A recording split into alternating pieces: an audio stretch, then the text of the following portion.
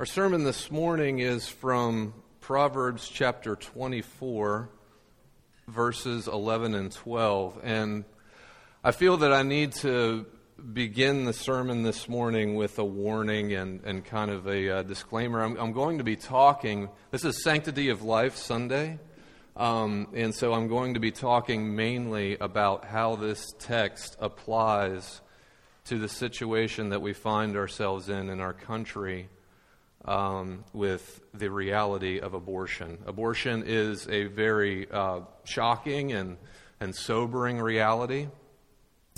And so there are going to be times when strong language is used and must be used to rightly speak the truth, to rightly convey the tragic reality, this tragic reality of abortion. So there's not going to be anything, profane in this sermon, but the language at times will be strong. And so if you're a parent of a young child in the service and you'd rather them not hear this, I understand. If you've had an abortion or you're watching online or if you had some kind of experience with abortion, you need to know that God loves you, that there is no sin that is too great for you to come to Him, and we love you. We're just a collection of sinners saved by grace, and so. I just wanted to start out that way. There are things in this sermon that may be difficult for us to hear, but they need to be heard. And so I'm going to read the text. Hopefully it'll be on the screen, and then pray, and then we'll get right to it. Proverbs 24:11-12 says, "Rescue those who are being taken away to death. Hold back those who are stumbling to the slaughter. If you say, 'Behold, we did not know this,' does not He who weighs the heart perceive it? Does not He who keeps watch over your soul know it? And will He not repay man according to his work?" Let's pray together. Father, we come before you and just asking for your help.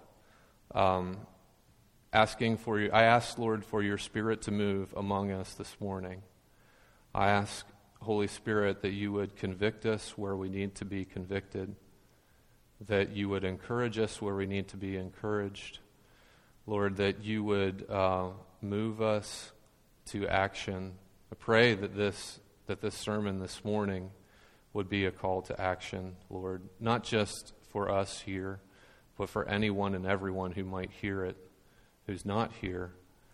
I pray, Lord, that you would, by the power of your word, just give us grace, Lord.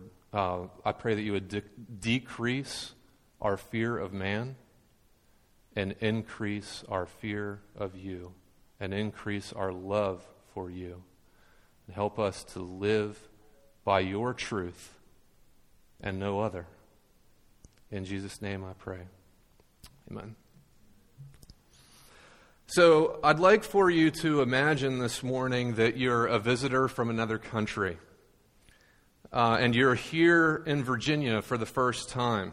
And you're a believer, you're a Christian, and you're driving to a local church on a Sunday morning. And a few blocks away from the church building, you see another building with a sign in front of it, a very shocking sign. And the sign says, "Child Sacrifice Center."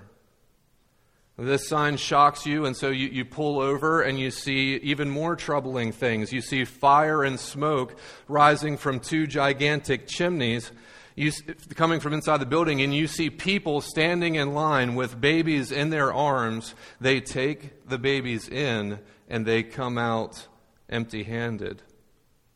Some of the people are crying, others look numb, and yet others even have a smile on their face. And then you pull away from that place and you arrive at the church, which is just another couple blocks from the horrific site that you left, and you greet the believers there, and you go on to tell them the horrifying reality of what you just witnessed less than a mile away from their very building, and the believers there respond, "Oh yes, isn't it so sad? That's been happening for years here." And you ask them if they've called the police, and they say, oh, no, we couldn't do that. You see, child sacrifice is legal here. And you say, well, isn't there anything else that can be done? I mean, can't we go and plead with these people? Can't we preach to these people and tell them what they're doing is wrong? And they say, certainly not. You don't know what those people have been through. We don't want to be judgmental. Some of them have had a really hard life. And you say, well, can't we offer to take their children, adopt their children? And they say, don't you know how much adoption costs? And you say, well, can't we go before the government officials and organize and demand that they ban this practice immediately? I mean, aren't you guys doing anything? And the believers there say, oh yes, we do something. We vote. Every 2 years, we vote for our political party, and we believe they're going to stop it one day. And that's what we have to do. We just keep voting. And you ask, well, how long has this been going on? They say, well, 40, 50, almost 50 years now. And have people from your party been voted in? Well, yeah, some have.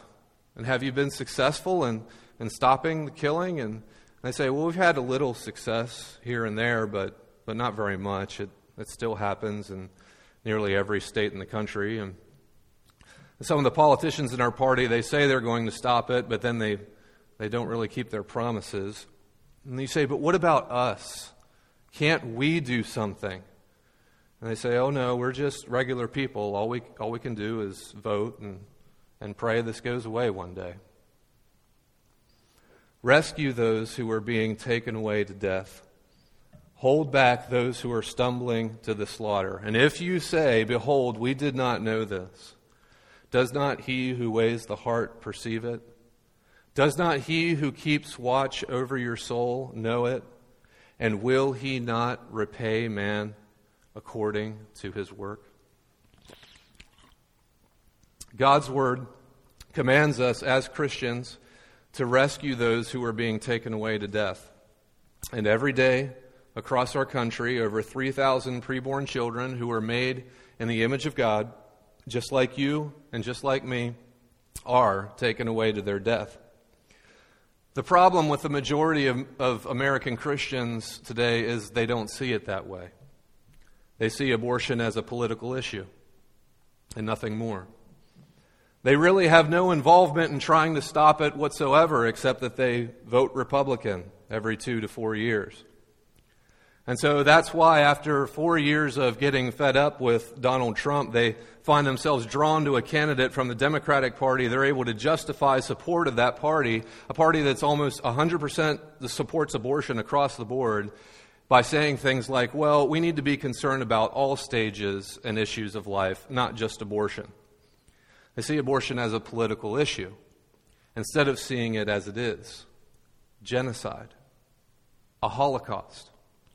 So the first question we need to ask ourselves this morning is, do we really believe that over 3,000 kids are being killed every day? The reality of this proverb should cut to our hearts. Every day, more babies are being taken away to death by their own parents who have bought into all kinds of lies. And it's our job as the people of God to rescue them. And so how do we rescue them? Well, there are lots of ways, but the most straightforward way is to stand in front of an abortion clinic and pray and plead with the people not to go through with something that they will regret for the rest of their life. Yes, that is showing God's love. Some people would say it's harassment.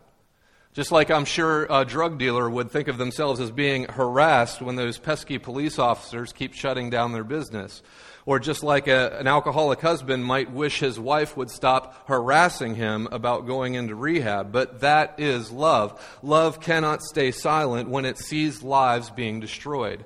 Love warns. Love tells someone the truth even when they don't want to hear it. Years ago in New Jersey, I once witnessed an abortion clinic, an entire abortion clinic, get shut down for the day simply because enough Christians flooded the sidewalk to pray, preach, and plead. But there are lots of other ways to show love and support to those considering abortion. You can volunteer at and support crisis pregnancy centers. Our local CPC is currently hiring and looking for people to lead parenting classes. They have parenting classes called Great Expectations. RCPC's two biggest fundraising events, the Walk for Life and their annual dinner banquet, both had to be canceled because of COVID. And so they need help. They need support. Another way is to simply educate yourself. For example, did you know that right now Virginia legislators are attempting to amend the Virginia Constitution itself to eliminate any and all restrictions on abortion up until birth? You can support pro-life legislation, oppose pro-abortion legislation, call and write your representatives, be involved in the local political process, become a foster parent, adopt a child, sign and share petitions, raise awareness, raise money, pray and fast and pray. Support small local pro-life organizations that seek to abolish abortion rather than large national organizations that don't stand on principle and only want to regulate abortion. We must do everything we can to rescue those being taken away to death and hold back those who are stumbling towards slaughter. The second part of this verse says, hold back those who are stumbling towards the slaughter. And so how do you hold them back? Well, Proverbs 14:12 says, there is a way that seems right to a man, but its end is the way of death. How do we hold people back from stumbling toward the slaughter? The stumbling doesn't start when a woman or a couple pull into a parking space at Planned Parenthood. It started long before that. It started, really, when they believed their own happiness and satisfaction to be the main goal and purpose of their life. It's a spiritual war. It is a spiritual battle. It is a refusal to acknowledge God, whose existence, nature, and power is obvious to everyone, says Paul in Romans chapter 1, that leads to every kind of moral depravity, including abortion. It's a spiritual war fought in hearts and minds. And so how do you hold people back? What do? You do what Paul tells us to do in 2 Corinthians 10:5. We demolish arguments and every pretension that sets itself up against the knowledge of God. And we take captive every thought to make it obedient to Christ. We must do this at every opportunity, in every place, at every time, in every sphere of the influence that God has placed us in. And so that means having those uncomfortable conversations with friends, co-workers, even family members that you might not want to have. It means loving them enough to tell them the truth and to talk about the truth about abortion. Demolishing arguments that set themselves up against God and the truth of God. This is God's world, and it operates by His rules. According to Matthew 28, Jesus has all authority, both in heaven and on earth. But lost people will pervert anything and everything to justify and hold on to their sin. I know, because I used to be one. When people deny God's truth, they're not really being rational or logical. And these things need to be pointed out to them in love. And so hopefully we have it on the next slide, I want to give you the 5 most common arguments in support of abortion. The first 4 spell the acronym SLED. But just to try to give you guys give you guys some tools about the arguments that are most commonly used. So the first one is size. People try to justify abortion because the baby is very small. And this isn't as common as some of the others, but obviously we don't discriminate people on whether or not how their size. We don't let that determine their humanity. As Dr. Seuss once said, a person is a person, no matter how small. Level of development, that's the second one, and this is much more common. And so people will say, it's not a baby yet, it's an embryo, or it's a fetus. And these are simply Latin words for stages of human development. They're used by doctors to be specific, but they're used by abortion advocates to clean up the language. Because it sounds a lot less violent to say that you're destroying an embryo than to say you're destroying a child or destroying a baby. It sounds a lot less violent to say that you're destroying a fetus than a baby. But again, these are just terms for stages of development, and all you have to do is just extrapolate the timeline. So you have an embryo, then you have a fetus, and then you have an infant, and then you have a toddler, and then you have an adolescent, and then you have an adult. And each category involves greater physical and mental development than the last. But at no point in any of those stages is the person not a human being. I mean, think about it. Nobody except, well, maybe the parent of a teenager might say that teenagers are not human beings. But we wouldn't go around saying an adolescent is not a human being. And yet people say an embryo is not a human being, or a fetus is not a human being.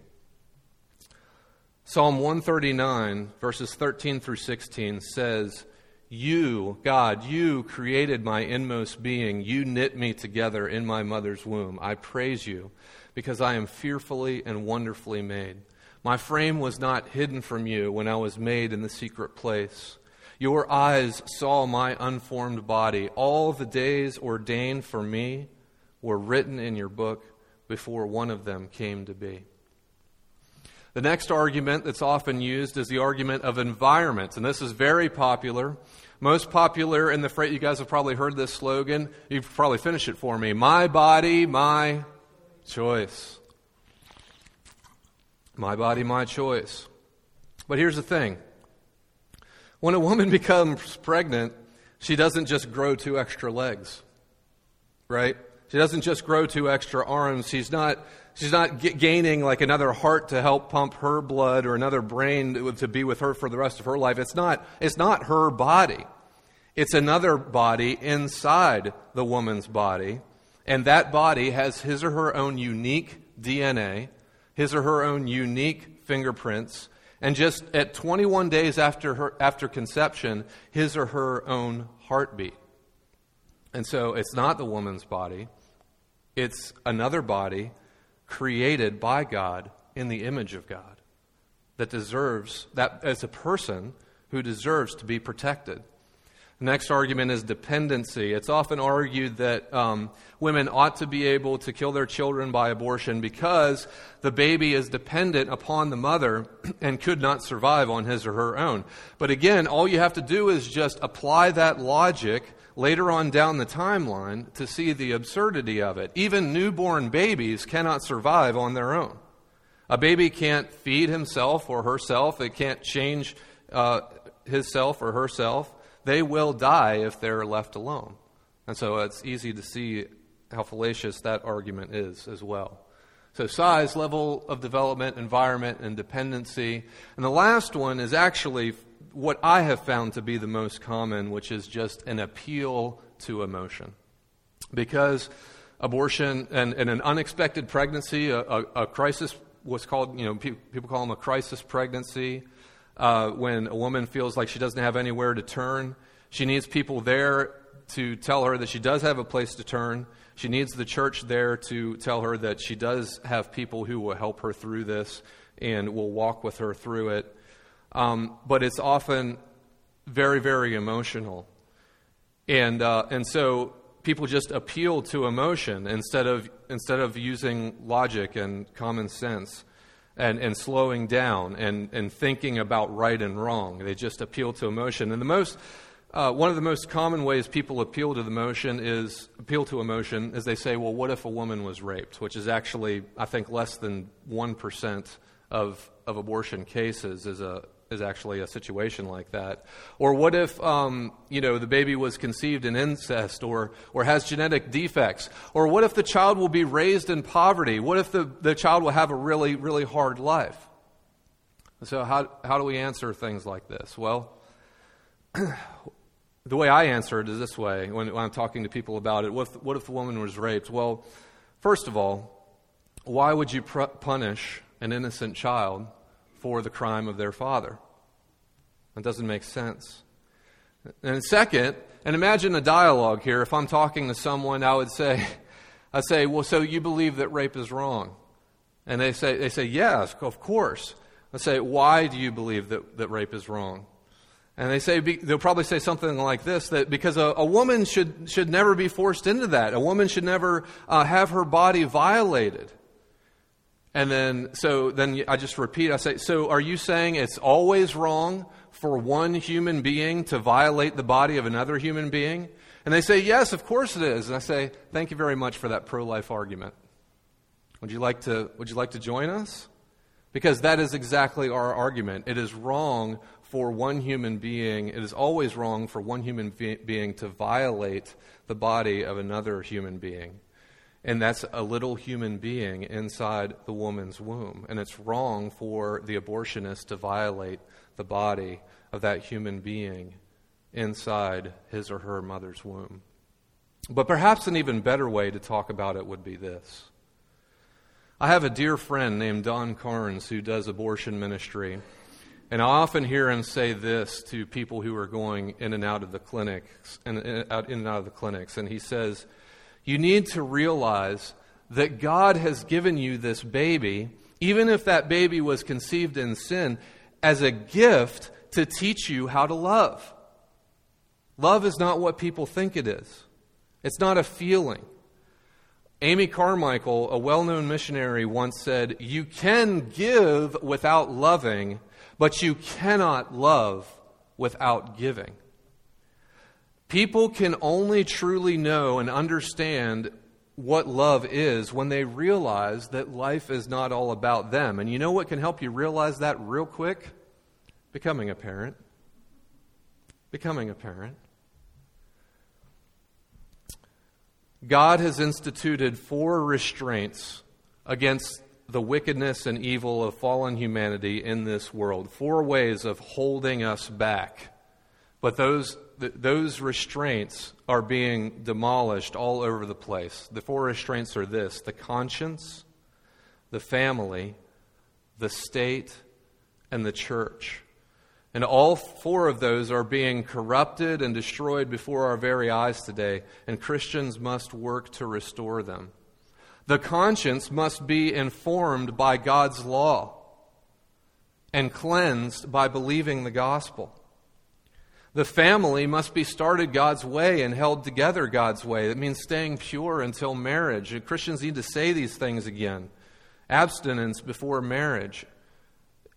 Getting married and having children. The state, the government, must govern by God's authority according to His law. And if they don't, then those laws are unjust laws. And an unjust law is no law at all. Which means that if the state were to govern by God's law, and this some people find this shocking, it means that abortion should be criminalized. Because it's murder.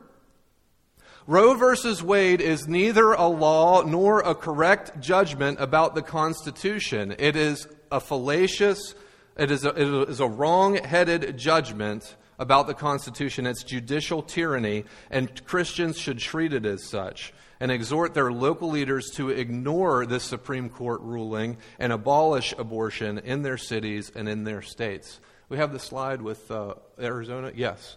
Which is what Arizona is doing. They have a rally at the state capitol coming up. And they're calling on people to ignore Roe versus Wade and criminalize abortion in Arizona. And it's coming up in just a few days.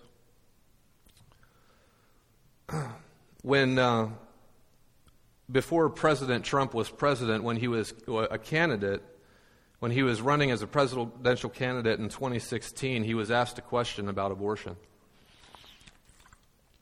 And he had said that he was pro-life, and even said at one point that abortion should be illegal.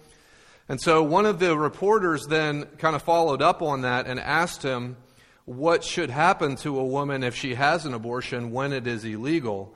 And in an amazing moment of a politician actually being honest and consistent, he responded, well, I suppose she should be punished.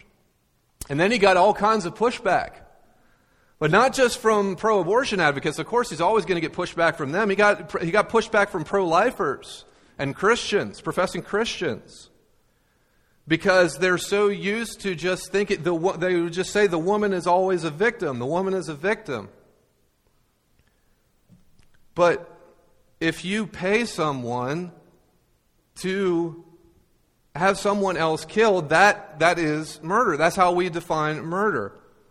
But it's almost like people have been brainwashed in our culture. It's what Ecclesiastes 8:11 says.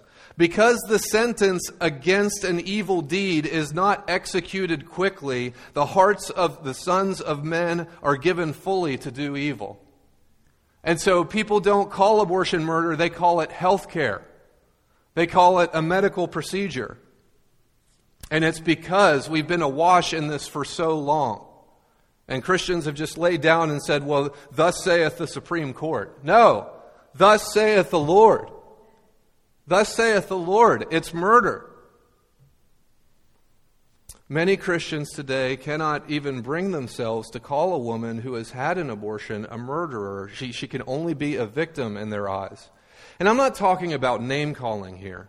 I don't think anyone should be standing outside a clinic yelling, "You're a murderer," over and over. Of course not. But what I'm saying is, we need to be consistent with what God's law says and call abortion what it really is. Or have we bought into the hollow and deceptive philosophies of this world rather than filtering our view of the world through God's Word? And incidentally, I believe that one of the biggest reasons that a lot of Christians tend to see women only as victims of abortion rather than perpetrators is because they haven't been to an abortion clinic. They haven't heard women say the things that I've heard them say, such as a woman just last month in December when I was in front of Planned Parenthood. My memory is a little fuzzy, I'm getting older, but I'm pretty sure this is almost verbatim. She said to me, "I'm glad women have a place where they can come to get rid of their children." And I said, "Ma'am, did you hear the words that just came out of your mouth?" When we see evil happening in the world, it's natural for us not to want to stand against it. But this proverb tells us to do otherwise. If we could go back to the text, rescue those who are being taken away to death. Hold those back who are stumbling towards slaughter. If you say, "Behold, we did not know this," does not he who weighs the heart perceive it? Does not he who keeps watch over your soul know it? And will he not repay man according to his work? There was a Lutheran pastor named Martin Niemöller who lived during the time of the Nazi Holocaust, and he wrote these famous words. "First, they came for the socialists, and I did not speak out because I was not a socialist. Then they came for the unionists, and I did not speak out because I was not a unionist. Then they came for the Jews, and I did not speak out because I was not a Jew. And then they came for me, and there was no one left to speak for me. If you say, 'Behold, we did not know this,' does not he who weighs the heart perceive it? Does not he who keeps watch over your soul know it?" These proverbs ought to flip our fear of man on its head. Because what the author is telling us is that we shouldn't be afraid of what people will think if we stand up and speak out. What we should be fearful of is what God might do to us if we don't. Jesus put it this way to his disciples in Matthew 10:28, "Do not be afraid of those who kill the body but cannot kill the soul. Rather, be afraid of the one who can destroy both soul and body in hell." In his commentary on these verses, Matthew Henry writes, "God knows and considers whether the excuses we make are true or not, whether it was because we did not know it, or whether the true reason was not because we did not love our neighbor as we ought, but were selfish and thoughtless, both of God and man. Let this serve to silence all our frivolous pleas, by which we think to stop the mouth of our conscience when it charges us with the omission of our plain duty. If we turn a blind eye to the plight of the preborn and ignore the Holocaust happening all around us, do we not think that God knows about it? Of course He does. We should not be concerned about what people will think of us if we stand up and speak out. Rather, we should be afraid of what God will think of us if we don't. He is the one who keeps our soul. He is the one who weighs our heart. And He is the one who will repay every person according to their works, just as Paul puts it in Romans 2. To those who, by persistence in doing good, seek glory, honor, and immortality, He will give eternal life. But for those who are self-seeking and reject the truth and follow evil, there will be wrath and anger. There will be trouble and distress for every human being who does evil, but glory, honor, and peace for everyone who does good. For God does not show favoritism. Christians must stop thinking of abortion as something we have to live with and start thinking it as something which we cannot bear to live with any longer. Exchanging one politician for another is neither repentance nor is it reformation. Brothers and sisters, I'm not giving this message this morning so we can all have a nice sermon and go home. There's a Holocaust that's been happening for over 40 years and is continuing on our watch, and it must end. And look, I know we can't all do everything. Many in this church are already doing a lot. We have foster parents in this church. We have parents who have adopted kids in this church, in this congregation, and I thank God for them. But if you haven't been praying, if you haven't been giving, if you haven't been speaking, if you haven't been fostering, adopting, supporting in some way, supporting and working to end this in some way other than casting a vote every couple of years, then do yourself and everyone else a favor and stop calling yourself pro-life. I say that to myself as well. We should stop calling ourselves pro-life because we're no more pro-life than a pro-boxer who never laces up his gloves. Repent. Seek the Lord for what He would have you do. All of us can pray. All of us can pray fervently for this to end. All of us can fast from time to time. And some of us can do a lot more.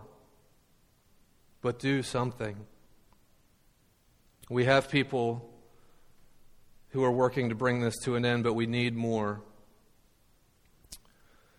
In just a minute, I'm going to pray, and then I'm going to invite my dear sister, Sherry Britt, who has been in this fight a lot longer than I have, to come and share about her ministry.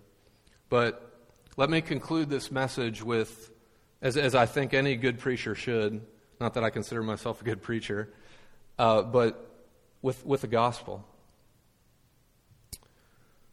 Because that's what we're about here. We're about the gospel. Years back, I read an article about a group on a college campus, a Christian college campus, that was trying to raise awareness about abortion. And they had some graphic signs. But they didn't yell at anybody or harass anybody. They just held up their signs and they invited conversations, and they were trying to raise awareness, and people came over and had conversations with them. Then the school shut them down. A Christian college shut them down because their signs were too graphic, and they thought that those kinds of things had no place on a Christian college campus. I remember reading that article, and I remember the next thought that entered my mind. The next thought that entered my mind was this: I wonder how they would feel about a naked, bloody, 30-year-old man with a crown of thorns on his head hanging from a cross. Would it cause them to stop and think? Would it bring them to repentance? And would it cause them to change and seek God? and love God and worship God? Or would it be something that they said that kind of thing, we don't want to see that kind of thing here? I fear that that's what's happened to a lot of what is called Christianity. There's a term for it. It's called moral therapeutic deism. That we're just concerned about our own little morality and what we consider to be moral, and just being self-righteous. And I'm concerned about what God can do for me, therapeutic, not what I can do for Him. And deism, that God, as Ben said earlier, that God doesn't really have claim on my life. I don't have to surrender everything to Him. I'm more of a deist. That God is just up there and He set everything in motion. And I'm just going to live my life. That is not Christianity. The cross of Jesus Christ has been the symbol of Christian faith for over 2,000 years. It was never meant to be an ornament. It was never meant to be a nice piece of jewelry.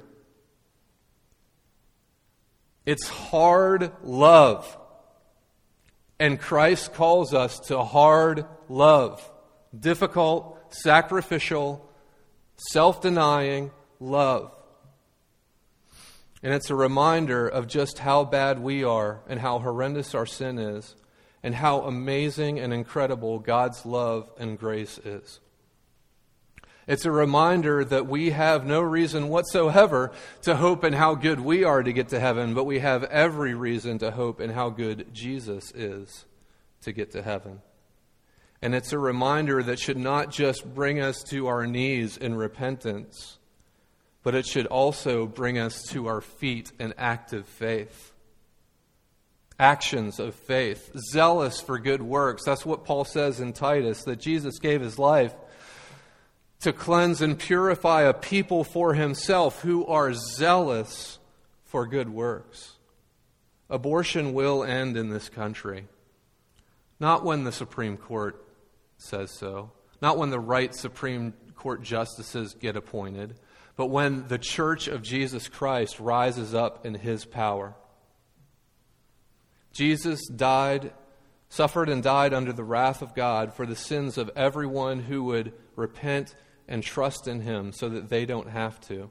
The true and living God is rich in mercy and abounding in love, and He delights in saving the worst of the worst. You see the distinction? If you've never heard the gospel and you're listening to this morning, the distinction that God makes is not between good people and bad people. It's not between those who are good and those who are bad, because in God's eyes, there's only one good human being who ever lived, and that was His Son. There's only one human being who ever measured up. And He came to lay His life down. He came to save everyone who repents and trusts in Him. God's distinction is not between good people and bad people. God's distinction is between those who are willing to be honest with Him and with themselves, confess their sin, come to Him and surrender to Him and believe on His Son, and those who are not willing to do that. And those who would rather keep pretending and living in denial of the truth. So today, if you hear His voice, do not harden your heart. Turn from sin. Trust in Christ. Repent and believe the gospel. Let's pray. I'm going to invite Sherry to come up. Lord Jesus, I thank You for the cross. I thank You for Your sacrifice, that You came to save a sinner like me who had lived in rebellion against You and spit in Your face and lived with no regard for Your law, even though You had written it on my heart. Lord, now that I know You, I can't live for myself any longer. I want to live for the one who died and rose again for me. And I know that everyone here does as well, Lord. But we need Your grace. It's easy for us to fear what people will do, what people will say, what people will think. It's easy for us to just want to be comfortable, to just live in comfort and say one thing when our lives don't reflect what we say that we believe. Lord, please help us. Please change us. Please move us to repentance and works of faith, a living and active faith that speaks up for those who can't speak for themselves, that cannot continue to live in this place where lives are being destroyed, that can't watch lives being destroyed and say and do nothing. Lord, I thank you for everyone here who is involved in this fight in whatever capacity, and I pray that you would bless our efforts. I pray, Lord, that you would bring revival to our country. Pray, Lord, that the evils of abortion would continue to be exposed, and that, Lord, that people would see their sin and turn to you, the only one who can save. Pray for revival, Lord. We desperately need it. And I pray that we could be part of sharing your truth in love and trusting in you and walking with you in obedience and holiness and righteousness, so that the world might know, and so that many, many babies might be saved, and so that many souls might be saved for your glory. In Jesus' name, amen.